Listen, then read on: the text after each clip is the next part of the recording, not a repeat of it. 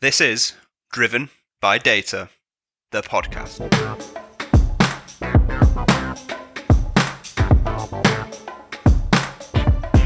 Welcome back to another episode of Driven by Data, the podcast, Season 2, powered by Orbition Group and hosted by me, Kyle Winterbottom.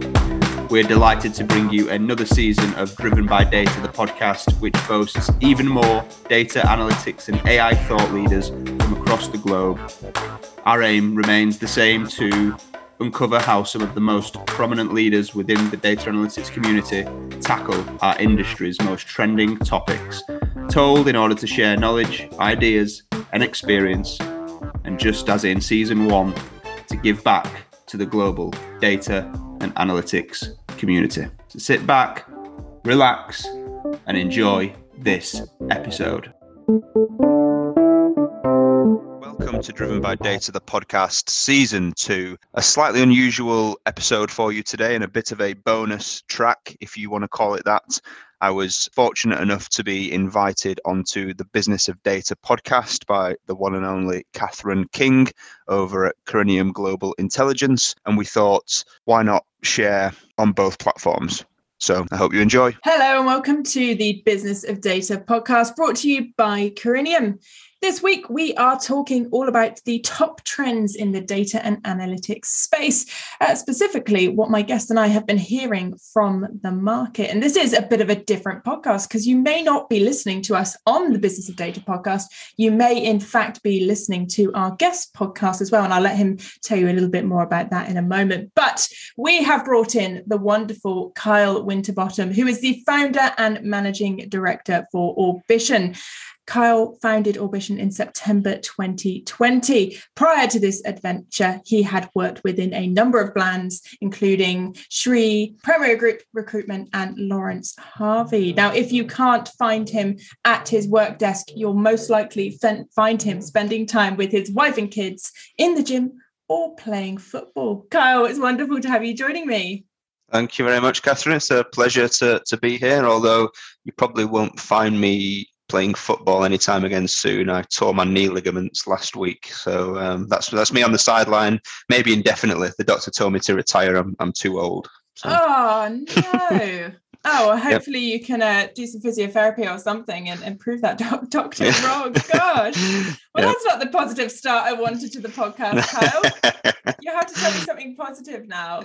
Oh God, something positive. Well, I mean, for the data and analytics community, the positive thing is that it's going wild out there, right? Loads of opportunity, every business starting to think about this journey and going on that exciting adventure. So yeah, that's probably the main positive thing for anybody listening. Love that. So, I mean, just from the intro there, it's quite clear that you founded Orbition in 2022. Amid in 2021, rather, amid a global pandemic. What on earth made you do that?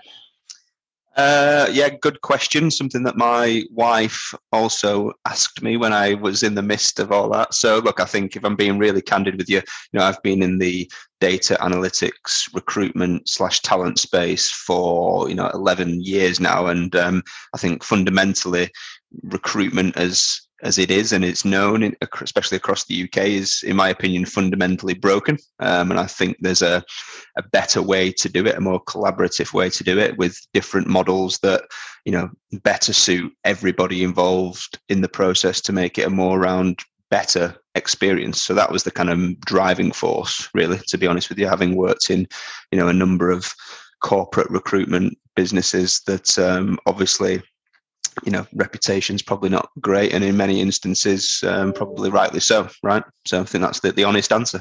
Yeah, I love that. So saw a gap and capitalized on it. Awesome. So we're having a bit of a chit chat today about some of the trends that you and I are seeing in the market. I think we have a privileged position in a way that we're inside the data analytics community, but we're not involved in the kind of the roles that we very often have on our podcast. And we can kind of almost have a bit more of an objective view, right? Because you can see what's going on from the outside.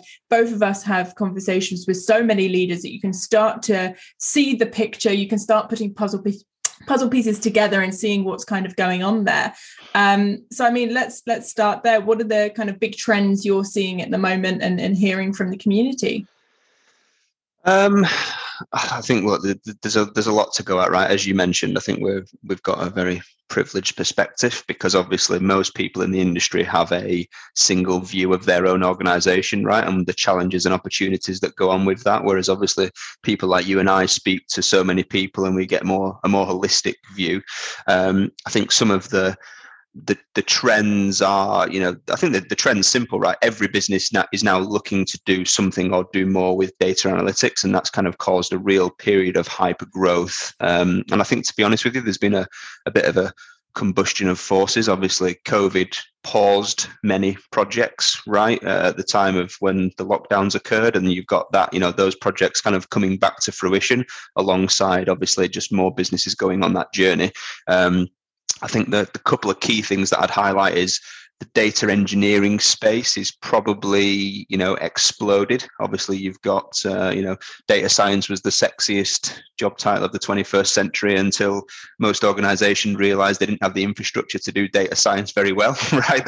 That's the first thing. So, the last 2 to 3 years has been really the kind of rise of the data engineer. And then I think, over the last 12 months, especially, I've seen a huge kind of resurgence, if you will, around data governance. Again, probably because a lot of businesses have, trailed their tails back towards, well, why is this not added as much value as we thought it was going to? And, poor data quality, poor data management, all of that type of stuff. So that's now starting to get some of the airtime that it deserves, in my opinion.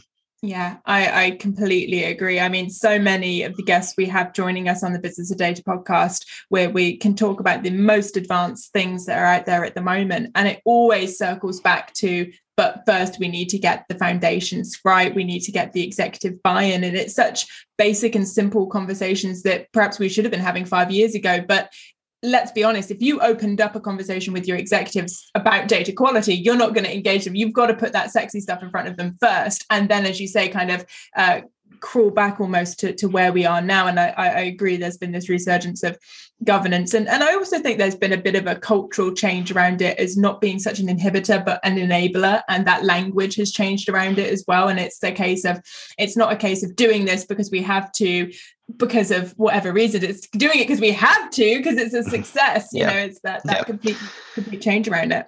Yeah, no, I absolutely agree. I think, historically governance, and the language used around it, right, has kind of turned people off. And often it's been a tick box exercise, more of a compliance piece, as you mentioned. Whereas I think now people realize, actually, if we get this right, this aids and enables our analytics endeavors to be better and to be more valuable. So I think the tide's turned on how people view it, which is, only going to be a good thing, right? But as you said, when you go to a business leader or exec, it's all the sexy stuff that gets their attention, right? If you start talking about AI, you're more likely to engage in a conversation than you are talking about governance, right? I think that's just the nature of the beast. So yeah, and I think there is something to be said for giving that wider view and picture as well, though it's not just a case of, like I say, doing quality for quality's sakes. It is about the wider picture. It's saying this is the transformation, this is the journey we can go on to achieve these amazing things and cost savings and ROI, and then kind of bring them back to the story and say this is what we've got to do right now to get there. So I do think there's value in kind of the sexy conversation. It's just about making sure that you're then not promising things you can't then deliver, because I know a lot of leaders have felt pressured to do that, and when they first start in their senior role, they've got to deliver this roadmap and say this is the success we're going to see in 3 years' time. Whereas if you got them in a corner of a room and said, really, are you going to do that? Most of them would say, we'll see. Perhaps not thinking that it is doable. So big trend in the market at the moment. I mean, what else are you seeing? I think difference in terms of how organizations are looking to attract talent in terms of the things that they're identifying, this whole hard skills versus soft skills. And this is something that I've, harped on about for a long time now. I think we've kind of nailed the technology component to this, right? That's the type of stuff. And I'm not saying that in every business that the tech piece is 100% right. Of course, that's not the case. But for the most part, that's the thing that we're good at. So I think there's been a real emphasis now on actually, do we need to be assessing people's capability to storytell, to communicate, to create buy-in, to influence, especially at the more senior level, right? There's been this real, and I mention this a lot, but values almost become its own buzzword, right? So organizations coming to us and saying, we want to hire a data leader who can show us some commercial value from data. So the conversation seems to be moving from, that shopping list of technological requirements that, drives me crazy, if I'm honest, to actually thinking about this more strategically, which is great. I think that's probably being driven by the perceived lack of failure, or the added value that didn't actually arise, if that makes sense. So we're now getting a lot of businesses focusing on ROI, for want of a better term. So that's something that's certainly kind of poked its head up.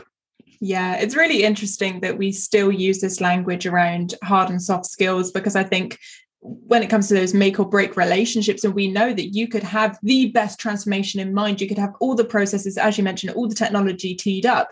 If you have no skill with people and being able to convince them to come on board, to speak their language, to engage them, nothing's going to work. And it's certainly something that I've been seeing, especially on LinkedIn over the last few years, is this personal branding of leadership. More people now than ever understanding that they've got to be personable. They've got to show this side of themselves more so, because I do think there's still a bit of a gap in how you can put that in a CV and it be a meaningful part. So therefore, it's got to be backed up on socials. I mean, we all do it, right? I do it to all of my podcast guests. Anyone that joins me on the Business of Data, first thing I do is look on LinkedIn. What are they up to?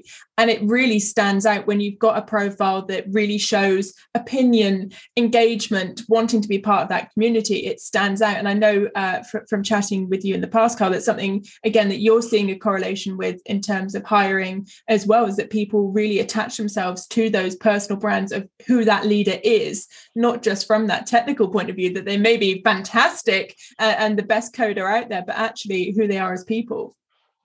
Yeah, 100%. And again, this is something that I, constantly, I do a lot of content around this topic in particular. So I think, from a potential, practitioner's perspective, who is maybe thinking about, well, where do I go next? There is without a doubt an attraction to those people that are seen to be thought leaders in the space, right? Because I guess, the times have changed, and I guess a lot of the frustrations of previous years from practitioners where maybe their work wasn't visible, projects would land on their desk, they'd finish it, off to the next one type of scenario, and they'd never find out whether it was useful, whether it's impactful, whether it added any value, whether it even got used or not. So these practitioners now are, looking for environments where their work is kind of valuable. And I guess this, in my eyes, there's three components to the personal brand piece from a data leadership perspective, right? Obviously, every leader's core challenge at the minute is trying to build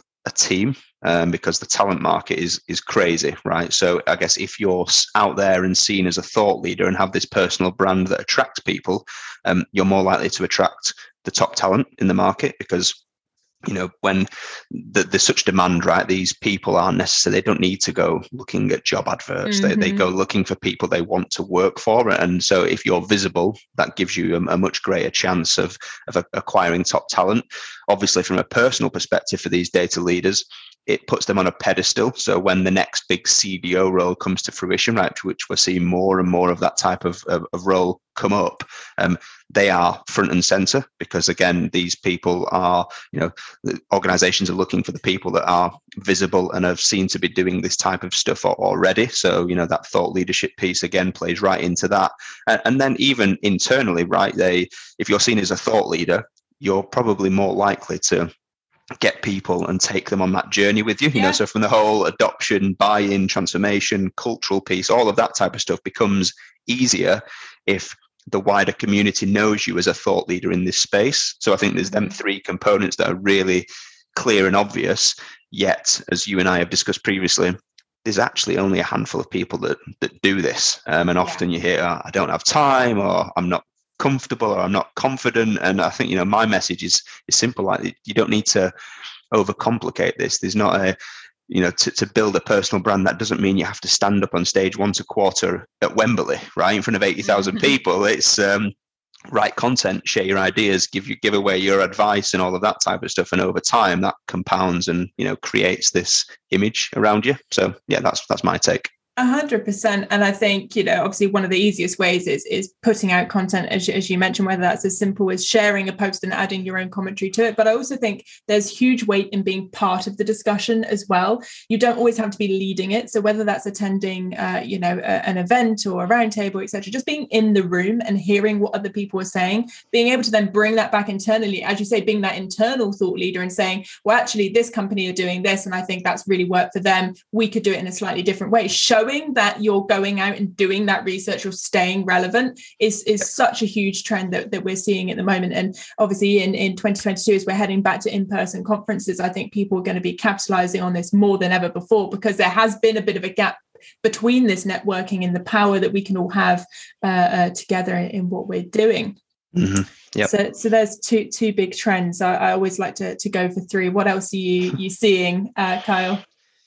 I think diversity is probably diversity is on the agenda of every boardroom out there, right? But I think there's been a real emphasis, especially the back end of last year and the start of this year, to be thinking about, okay, there's obvious gaps in terms of diversity inclusion across minority groups, and trying to get that balance right. But I think, look, it's a real difficult conversation to have, right? And the way businesses approach this, I think, to be honest with you, I think many are fearful of doing and saying the wrong thing, and that may drive inaction, actually. So I think, the whole diversity piece, every business wants to tackle this, every business wants to be more diverse and inclusive, but how do you go about that? What's the right way? And all of that type of stuff is probably the third thing that I'd mention.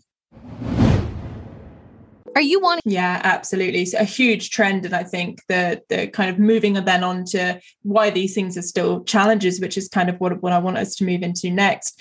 Picking up on that point, I think you're absolutely right that it can be a sensitive topic, but I think the biggest challenge is doing it in a meaningful way. I think if you're trying to do diversity and inclusion for any type of tick boxing checking activity, people are going to smell that from a mile off and avoid you so quickly, because that is exactly what we don't want to be doing. And it's a case of, how do you do this meaningful work? And we know, I've preached it so many times on the podcast and beyond, some of the biggest data analytics challenges that we face in the next 5 to 10 years or even sooner around AI ethics, bias, these huge challenges that more organizations are now going to be dealing with as they get their governance and quality right, and they're able to start doing more complex data analytics work in their organizations.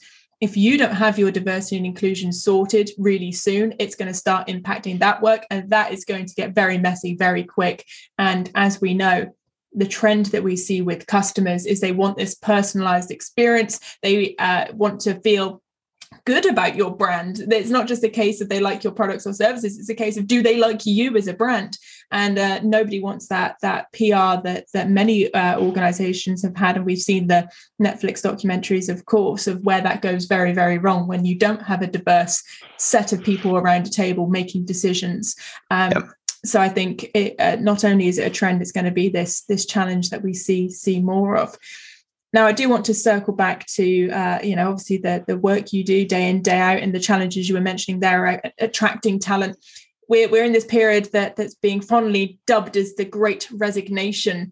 And I mean, the challenges that are being experienced by our leaders, by people like yourself, trying to connect the dots.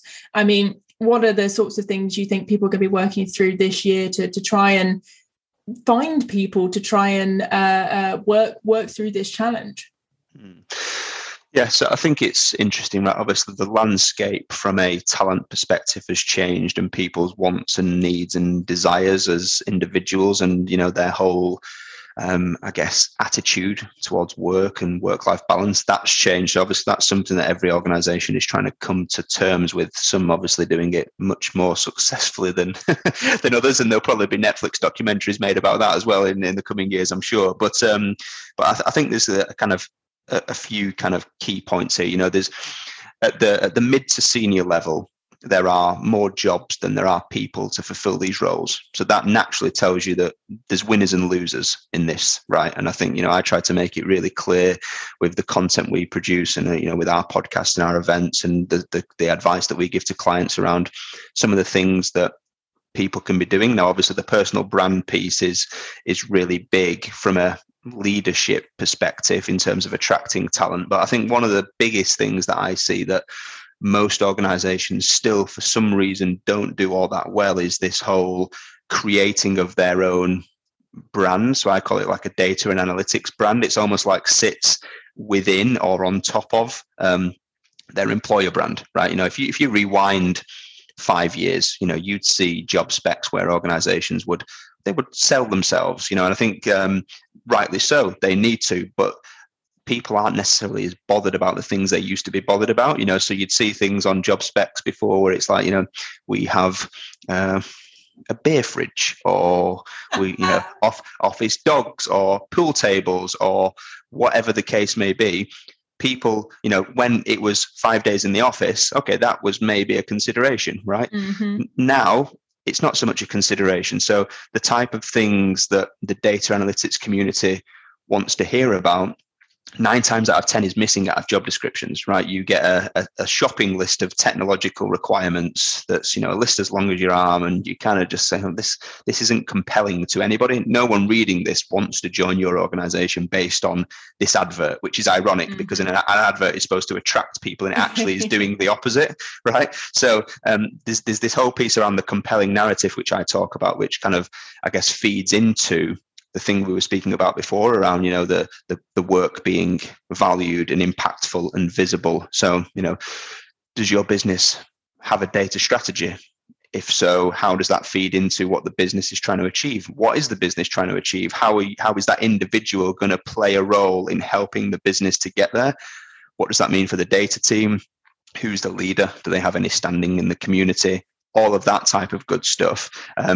But, again, 9 times out of 10, it's a list of, shopping list of tech requirements. And that, in my opinion, is down to the kind of disconnect between the people with the knowledge of how to sell that role and the people that facilitate the attraction of talent. So often, you'll have a data leader who is the hiring manager, and you will have a HR or recruitment team internally that either does that themselves or they will then choose which partners they choose. And there's a disconnect between the two, because really the data leader is the person that needs to be giving that information. But often the conversation that happens between the two is, well, okay, what's important for this role? What are they going to be building, for example? And then you get, okay, well, they need to have SQL, they need to have Python. And then, you end up with that shopping list of tech requirements. And, you just look at it and think, that's really boring. Like no one, and when there's so much choice and options out there, people are just, then they, so you're just missing out. So I think that's the biggest thing that I constantly talk to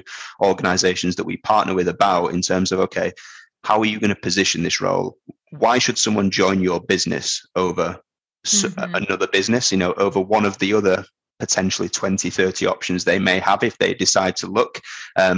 And often that's met with, unfortunately, very blank stares. I've not thought about that. Okay, well, you need to think about that, because otherwise you're not going to win. It's as simple as that. So. Yeah, if I could describe data people in 2 words, it's ambitious and curious. And you've got to speak to both of that. And ambitious doesn't necessarily mean into management. It could be wanting to grow in their technical skill, but they are ambitious. I've always found that. And then curious, again, data people love to get into the weeds of it, understand it better. And that goes for the business and everything.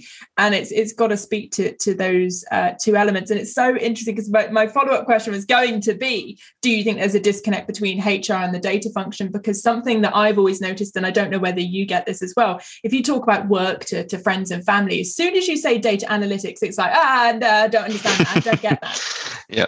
And actually, if you go, well, hang on, this is what I mean by this, they go, oh, okay. And I've experienced that through various other projects that I've been involved with, where people's natural reaction is to go, oh, that sounds a little bit daunting. And I do wonder whether part of that kind of storytelling, again, from the data perspective, needs to be to HR to say, actually, this is the function and job that we're wanting to do.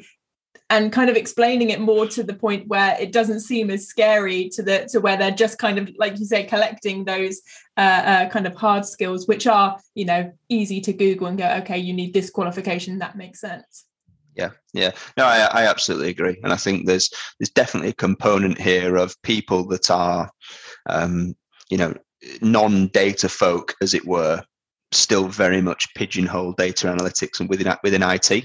So it's like, even if it's a strategic commercial role, right? It's like, okay, you're a data leader, so that means that you must be, the expert in Python. And we've all seen the job descriptions, right? It'll be like, you want 15 years experience leading a team of 30 people and been able to demonstrate tangible commercial value through the use of data analytics. And then, the next 3 bullet points is like 15 years experience with Python, being able to build ML models, being able to use GCP. And you're kind of like, hang on, that's basically 2 different people. And to be honest, I get a lot of flack on things like LinkedIn because I think sometimes the message gets misinterpreted. I'm not saying that the technology isn't important, right? But we've done the technology thing over and over and over again, and we're still coming short. So there's more to this, the whole soft skills, as it were, in quotation marks. There's nothing soft about them, right? And they're the things that actually take us over the finish line to success. So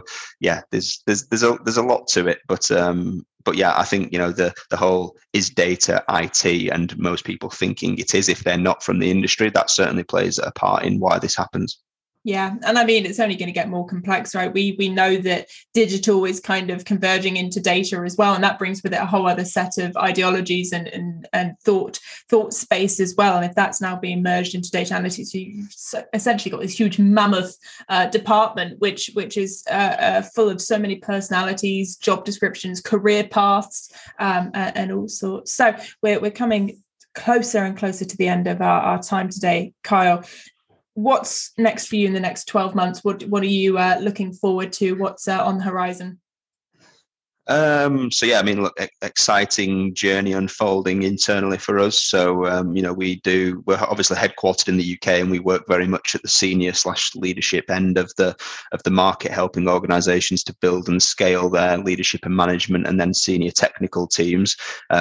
We were doing quite a bit of work into Europe and quite a lot of work in the US. So we're going to put physical presences in those 2 locations probably within the next 12 months, which is going to be exciting. And then I think, from a community perspective, which obviously we're quite big on, like yourselves, just more of the same. So, our events are still ongoing every quarter. Our podcast is still trudging along, and we're about to launch our mentorship program, which is a pretty new initiative that we're doing, and that was kind of driven by us identifying this gap in the market where most data analytics teams in the majority of businesses outside of the major enterprises they're really small. In some instances they're a one-man band team. It might be 2, 3, 4, and the people within those teams, those businesses just don't have the time, resource, energy to provide them with training, upskilling, development. So we've kind of come in and developed this free program where we effectively just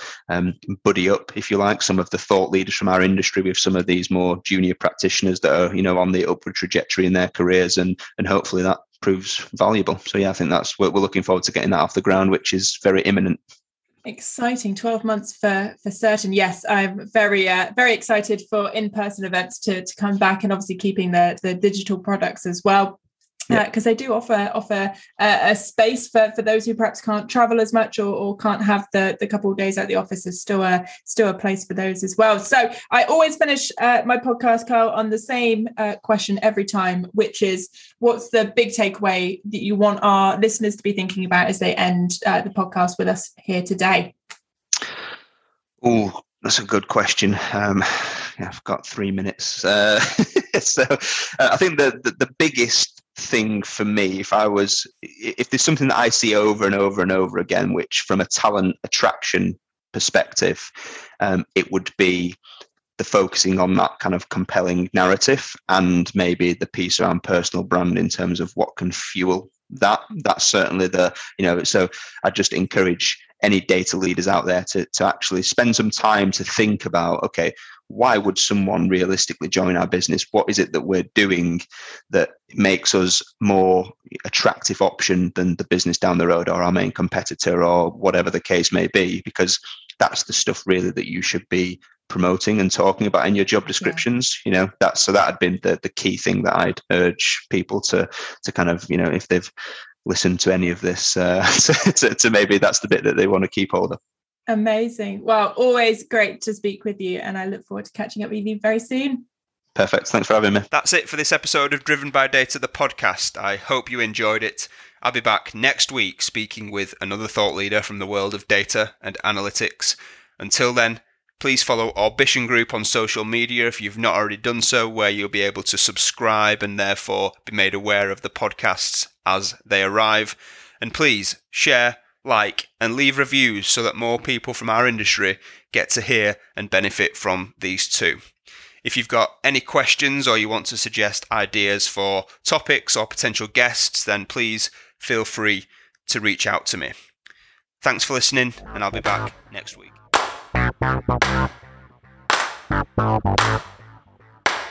Wow.